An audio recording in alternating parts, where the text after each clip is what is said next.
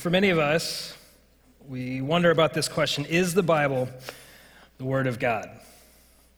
Yes.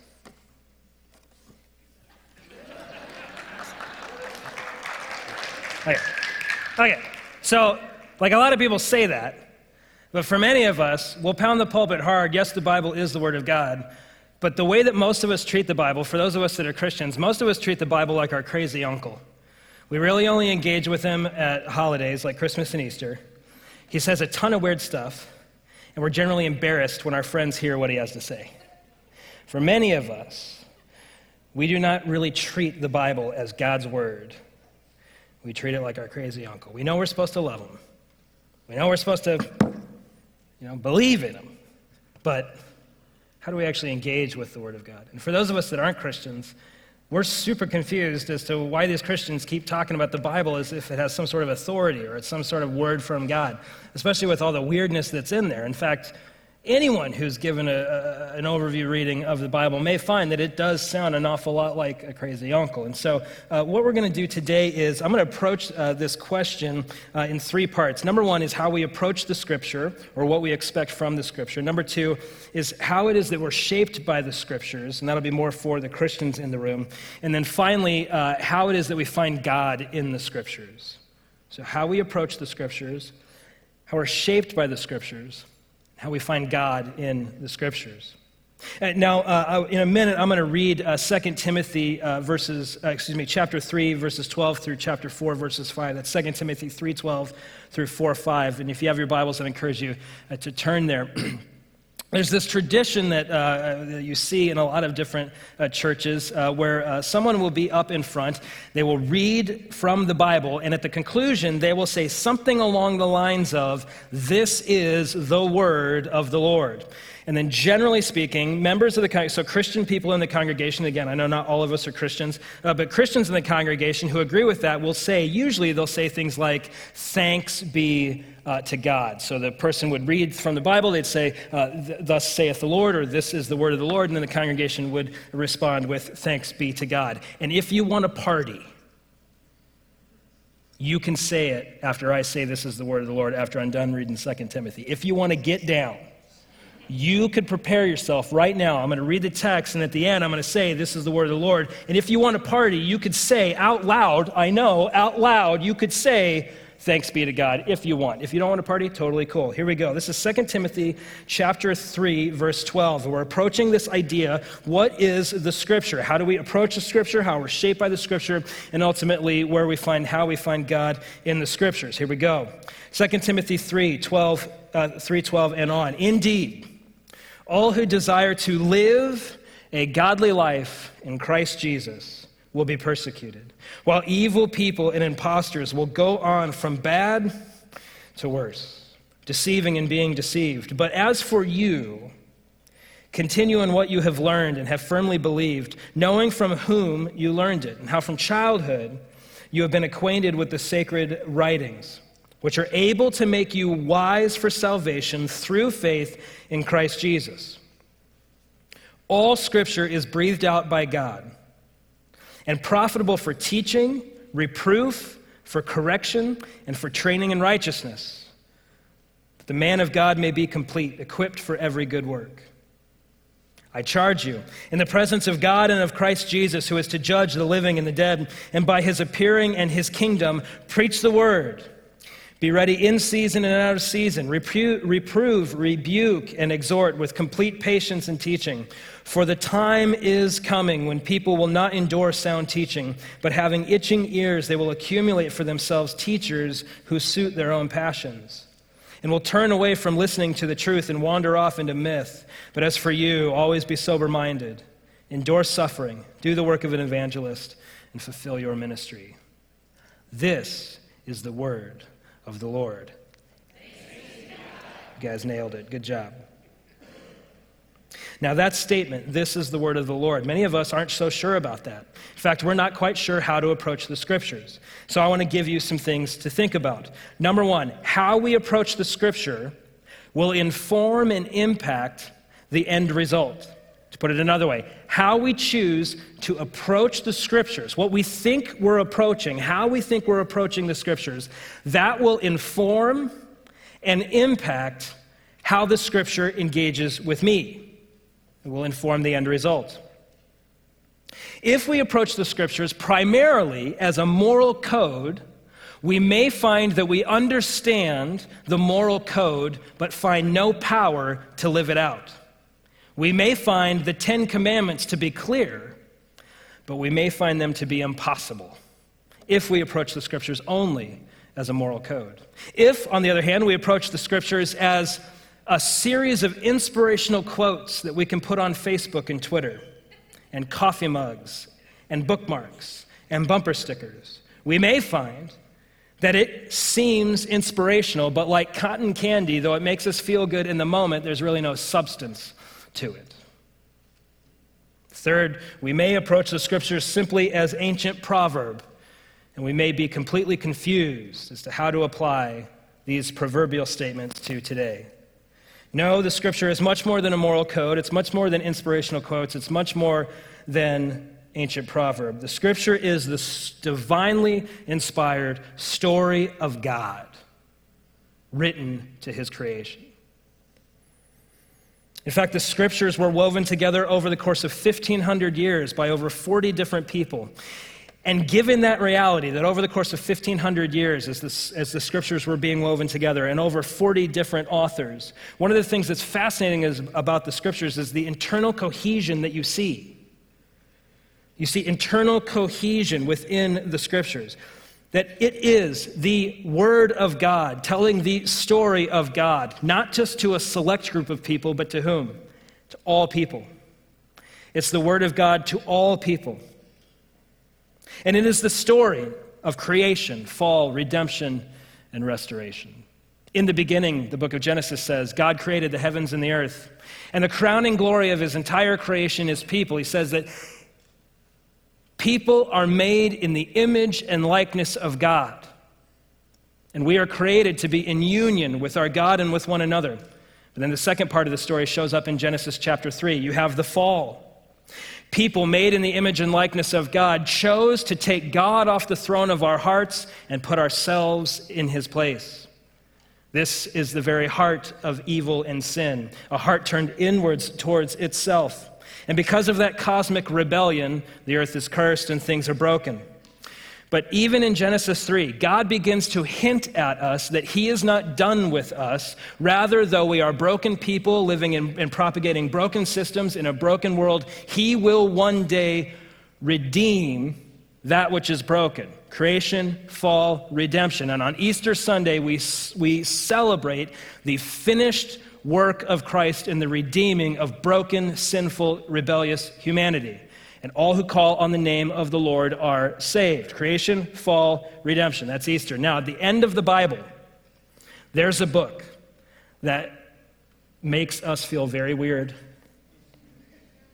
Some of us like to watch horrible movies about it. Others of us have charts. It's the book of Revelation. And you open to Revelation and you're like, how did Harry Potter get in here? What is going on with these dragons and the crazy? But let me just cut to the chase about the book of Revelation. I know that there's a ton of weird stuff. I got you, fam. At the very end of the very last book of your Bible is Eden restored. It's called the New Heavens and New Earth. And at the center of this giant city of God dwelling in unity with his people and his people dwelling in unity with one another, you have at the center of the city what you had at the center of the garden, the tree of life. It's the same story. We are a part of that grand and true story, and we currently, right now, live between the time of redemption accomplished and restoration anticipated. And in the middle, our job is to proclaim the good news of that great story so that when Jesus returns, all who call on the name of the Lord will turn, be redeemed, and be restored. That's the story. It is the story of God working through broken people, in broken systems, in a broken world, to bring about his ideal end. So that which is broken will be made whole. That's the story. Now, a few considerations as to how we approach the text. If it's true that that is what the scriptures are primarily about, what God is doing in the world, then we might come at it with some critiques. One of the critiques that I generally hear is, isn't the Bible just like other religious texts? How do we know which of the religious texts is the right one? Aren't they all the same? Let me just encourage you, you can actually discover the answer for your own self. You don't need to go to some blog at midnight when you're curious. You can actually do this right now. What you could do is read the scriptures and then read other religious texts, and then you can discern, is this saying the same thing? Now, for those of us that would like to take the fast pass to the answer, you could take this under consideration. As far as I could tell, no other religious text has within it the story of creation, fall, redemption, restoration. No other religious text shows you the world as it actually is and gives you an answer to how we're going to get to how it ought to be. That's all I got for you. The Bible is not like other religious texts. Now, chickadee check, if you go to the Bible, assuming that it is only a moral code, then all the other ancient moral codes will look similar to the Bible. Totally get that. If you think that the Bible is just a bunch of spiritual inspirational quotes, then when you go to other compendiums of spiritually inspirational quotes, you will find that they are similar, but friends, they are not telling you the same story. The Bible is not like other religious texts. Number two, a lot of us are frustrated that people were used in the creation of the Bible. I said that over 1,500 years, over 40 different authors. And in fact, many of us wonder how the Bible actually came to be, the collection of these sacred texts. You're never even going to guess. People were involved in the process. People were putting these things together. And so I want to actually show you, while that may frustrate some of you, it should actually bring you peace. Here we go. God divinely crowdsourced the Bible.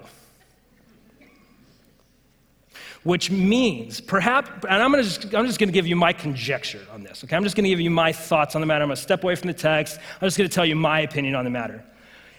If you're frustrated that God used fallible, broken people to bring forth his holy and divine word, my question to you is this: what is the other way? Well, one of the ways is that a book or a tablet or something descends down from heaven in its completed form and is bestowed to a person who caught it. Right? You guys with me on that? And they said, no, we didn't write this. I didn't write this. It's straight from heaven. Now, given that we are broken people in a broken world, operating within broken systems, what might be the temptation of that person who received that divine text? What might be a temptation they could have? Could the abuse of power be a temptation?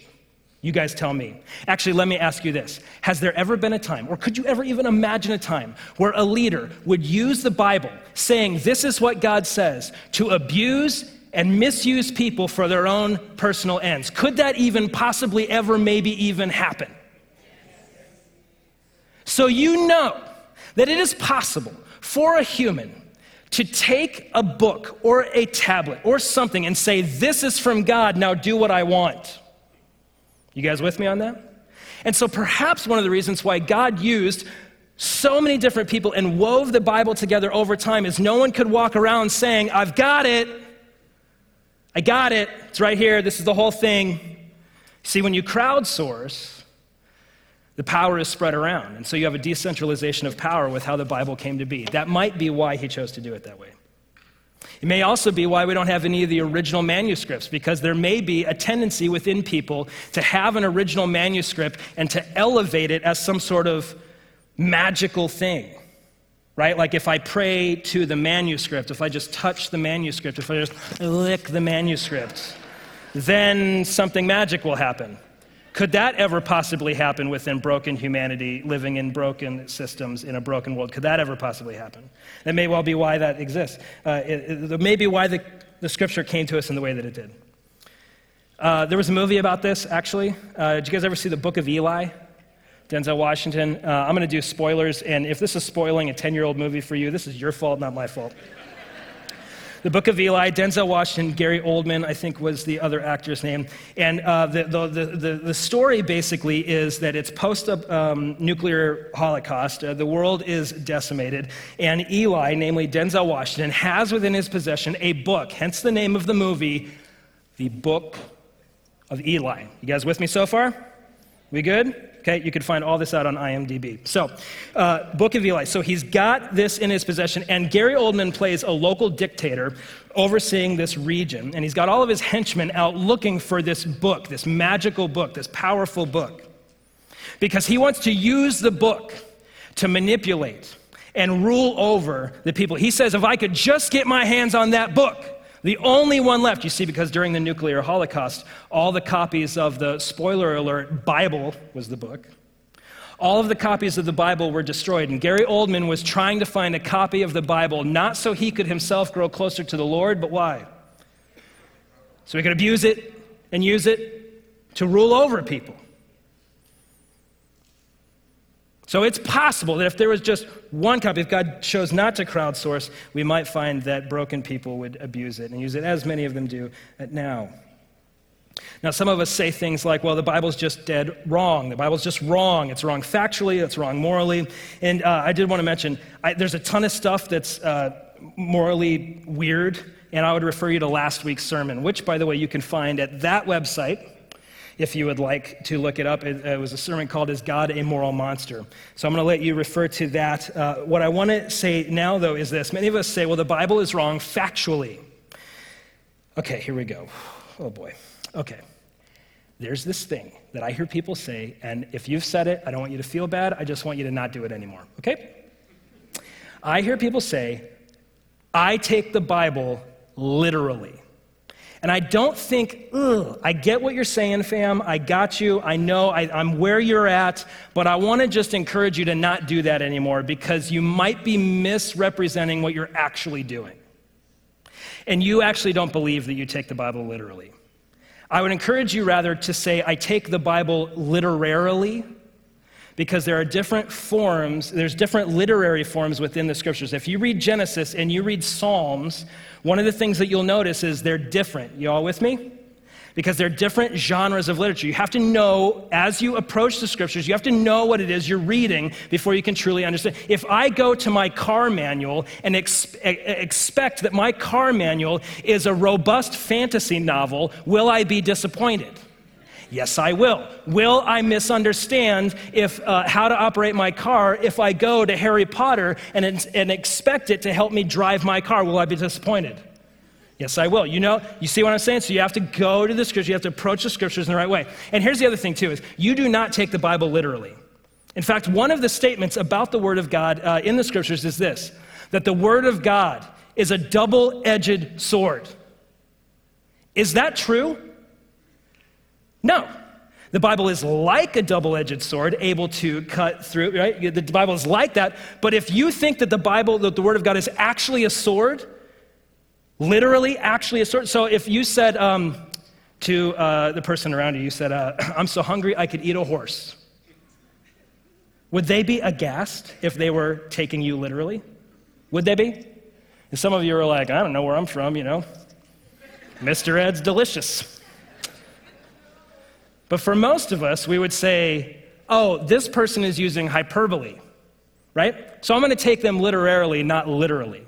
And it may be that some of the things that you're frustrated with in the scriptures is you may be trying to take something literal that was meant to be hyperbole or literally. And the other thing, too, is in any artistic literature, you know that words begin to fail you when you're talking about the divine.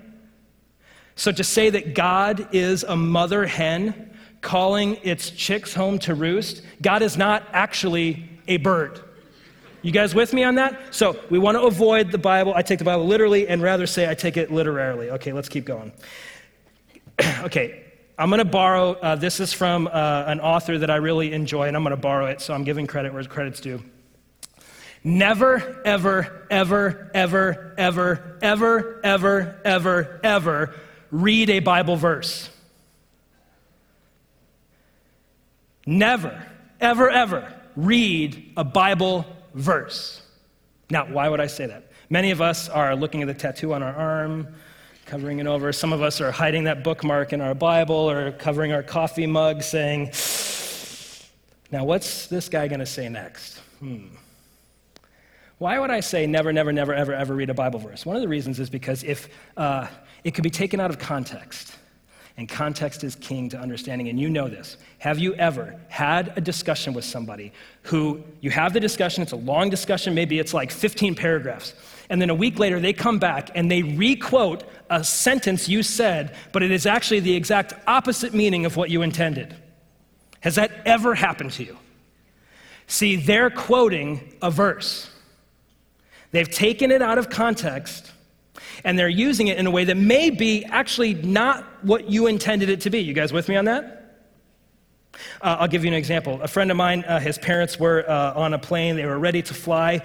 Mom is super, super nervous about flying, so she turns to her husband and says, just give me something encouraging. Just look up a Bible verse. So he does the Bible roulette, opens it up, and what does he find? Well, he finds Obadiah 1:4. Though you soar like the eagle and make your nest among the stars, from there I will bring you down, declares the Lord. Doesn't it just make your heart sing, right? Now, why was that not helpful? Because it is out of context and it's not applicable to that situation. You guys with me on that? So be careful I think it's okay to have verses and things like that printed as long as you're using them in context. As a minister, one of my greatest temptations is to use the text out of 1 Corinthians, which talks about love is patient, love is kind. You guys ever heard that before? Yeah, that's in the context of church fighting, not in the context of marriages. Now, certainly, is there fighting in marriage? You better believe there's fighting in marriage. And so the text could be applicable, but you have to understand the context before you understand the verse. You guys with me on that? So be careful when you just go to a verse. God does not speak to us in verses. He speaks to us through this grand sweeping story that is the Scriptures. Here we go. For those of us that are Christians, one of the things that we're asking is, how is it that the Scriptures shape me? You'll see in the text, verse 16, all Scripture is breathed out by God, profitable for teaching, reproof, correction, and training in righteousness, that we may be complete and equipped for every good work. Great. How does that actually work? Well, one of the things it does is it gives us guidance. And in light of this grand story, I would encourage you to consider every question that you have about decision-making, about guidance. One of the questions I would ask you to start with is this. In light of God's grand story, this good news, this gospel, in light of this grand story that I am a part of, how shall I now live? How shall I live now in light of this reality that God's created me in His image, but that I've rebelled and people have rebelled, so things are broken. But He has redeemed me, and one day He will restore all that which is broken. How right now in this moment should I live? And there, as we go to the Scriptures, there are certainly things that are very clear. God, should I murder? No, very clear, very clear. People come to me for counseling. I'm really strongly considering a murder, and I say, with all frankness, no. First I ask, me? And then once we get that off the table, then I say, no. It's very clear in the Scriptures, do not murder. Now I'm going to get personal, and I'm not making light of this. It's one thing to say, God, should I murder? But for many of us, that's not the question we're asking. It's, do I take mom off life support? Do I do something proactive that may end a life? Do I give my kid this controversial treatment that may end in their death, but may end in their healing? And you go to the Scriptures, and it doesn't talk to us like that. It doesn't talk to us like the murder question there, see? But in light of this grand story, in complete and utter dependence, Lord, on you, help me. How shall I now live? And the Holy Spirit is alive within you for those of us that follow Jesus. In fact, today, although we're not a liturgical church, Today is the celebration called Pentecost. And during the celebration called Pentecost, one of the things that happens in the book of Acts is we see that the Holy Spirit of God descends on all who follow after Jesus. And God, his Holy Spirit, engaging with the Scriptures within you, the Spirit guiding you as you engage with the Scriptures, will guide you. Tim Keller, who's a minister in New York, says this: "For years I thought that God could be active in my life through the Spirit, and that the Bible was a book I had to obey if God was going to come in." Do you see what he's saying? He thought, I have to obey all the moral codes in the Bible, and then the Spirit will come into my life. He says this: "I now realize that the Bible is the way that through the Spirit God is active in my life." He says this, I'll read it one more time. "I now realize that the Scriptures, the Bible, is the way that through the Spirit God is active in my life." And so it brings us guidance. And boy, do we need guidance. We are in such desperate need of an anchor. In a world of fake news, and your truth is not the same as my truth. By the way, any of us who are tempted to say that, what might be right, it's the old Different Strokes theme song, right? What might be right for you may not be right for some. What's true for you may not be true for me. I tell you, if you're leaning into that and think that that's gracious, if you have neighbors who are cannibals, you need to worry about your worldview. Because if you truly believe that for me, it's not okay to eat my neighbor, but for your cannibalistic neighbor, to each their own. If that's what you truly think, if your cannibalistic neighbor invites you over for dinner, what are you going to do? You have no moral grounds to stand on to say, please do not eat me. So you don't actually believe what's true for you is not true for me. There is absolute truth. You try living one day of your life not operating under the idea that there is absolutes in the world. There are absolutes. I'll prove it to you. Is there anything in the world going on right now that you think is not just bad advice, not just a bad for business, but is wrong? If you think there's something going on in the world today that's just wrong, you believe in absolutes. So be careful. And the Scripture guides us towards that. And moreover, it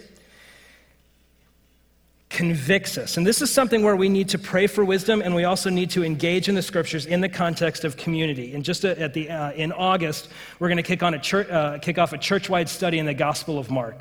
And one of the things that we're going to encourage everybody to do is get with some other people, maybe in a community group or a Bible study, discipleship group, does not matter, and read together. Because here's the jam. God is infallible, but you are not. God does not make mistakes, but you do. Right? I mean, anybody want to disagree with me on that one? Does God make mistakes? No, he does not. Do you? Yes. So could it ever be conceivable that you might read the Bible and misunderstand what God's actually saying? Could that ever possibly happen?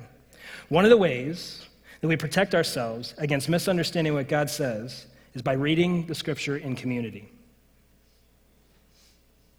By the way, all cults start with somebody reading the Bible by themselves.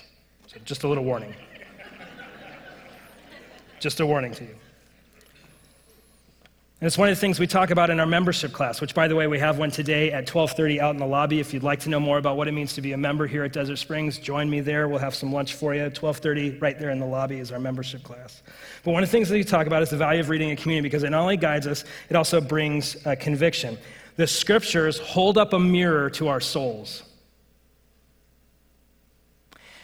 I'm going to use a religious word. It's called disciple. So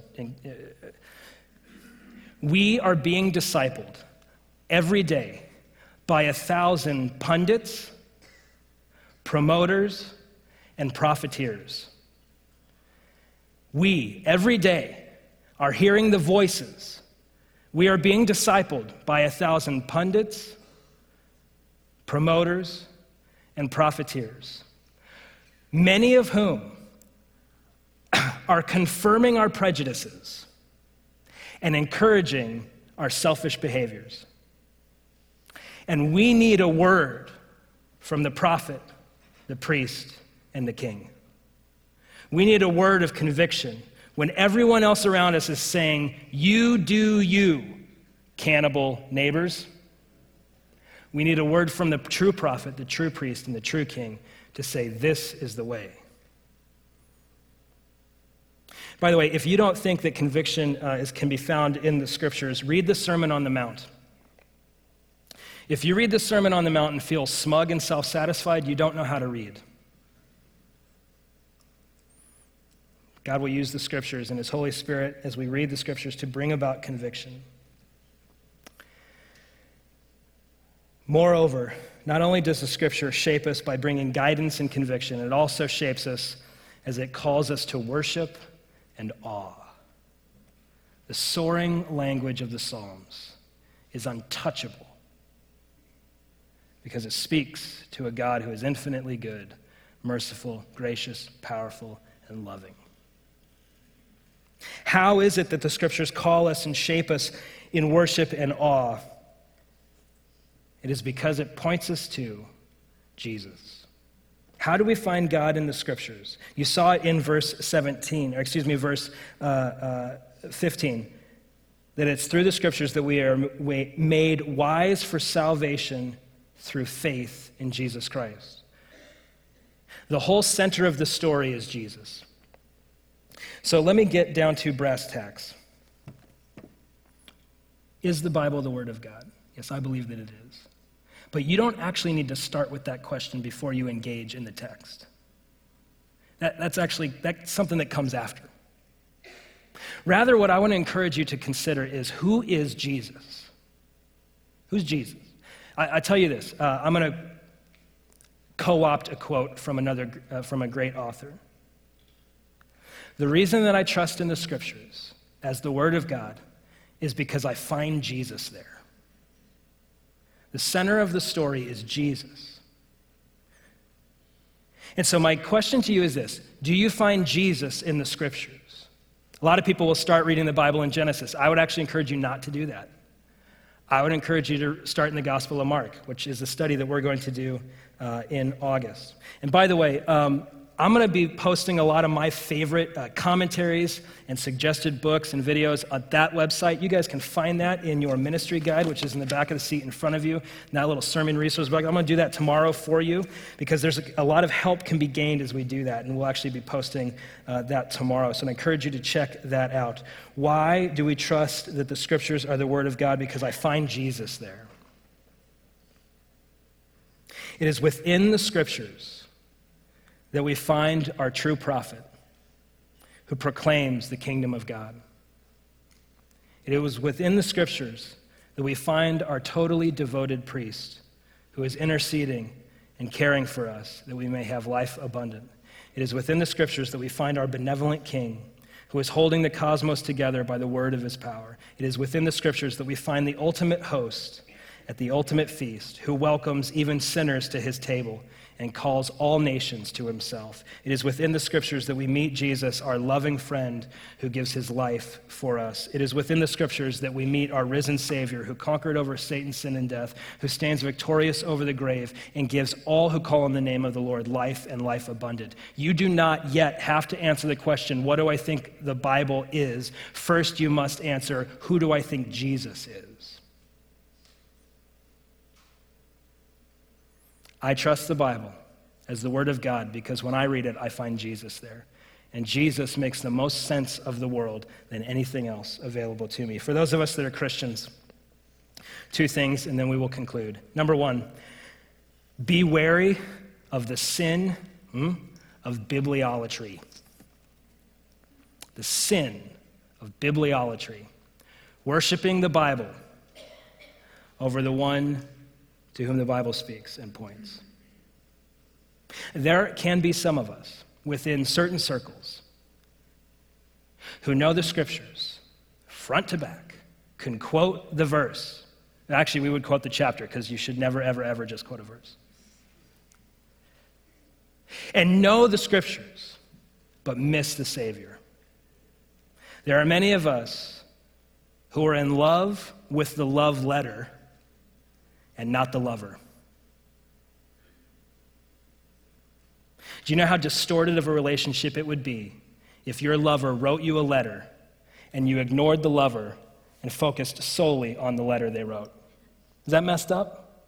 That's messed up. It is good to study the Word of God. It is good to be engrossed in the Word of God. But if we forget the one that the Scriptures are pointing, we're missing the point.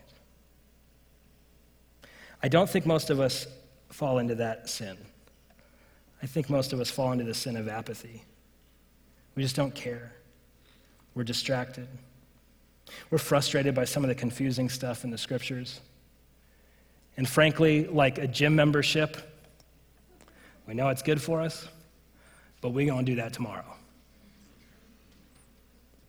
And so I'd encourage you, in the chaos and the storms of life, you will find an anchor in Jesus, and you will find Jesus in the Scriptures. I trust in the Scriptures because I find Jesus there. Let me pray for us.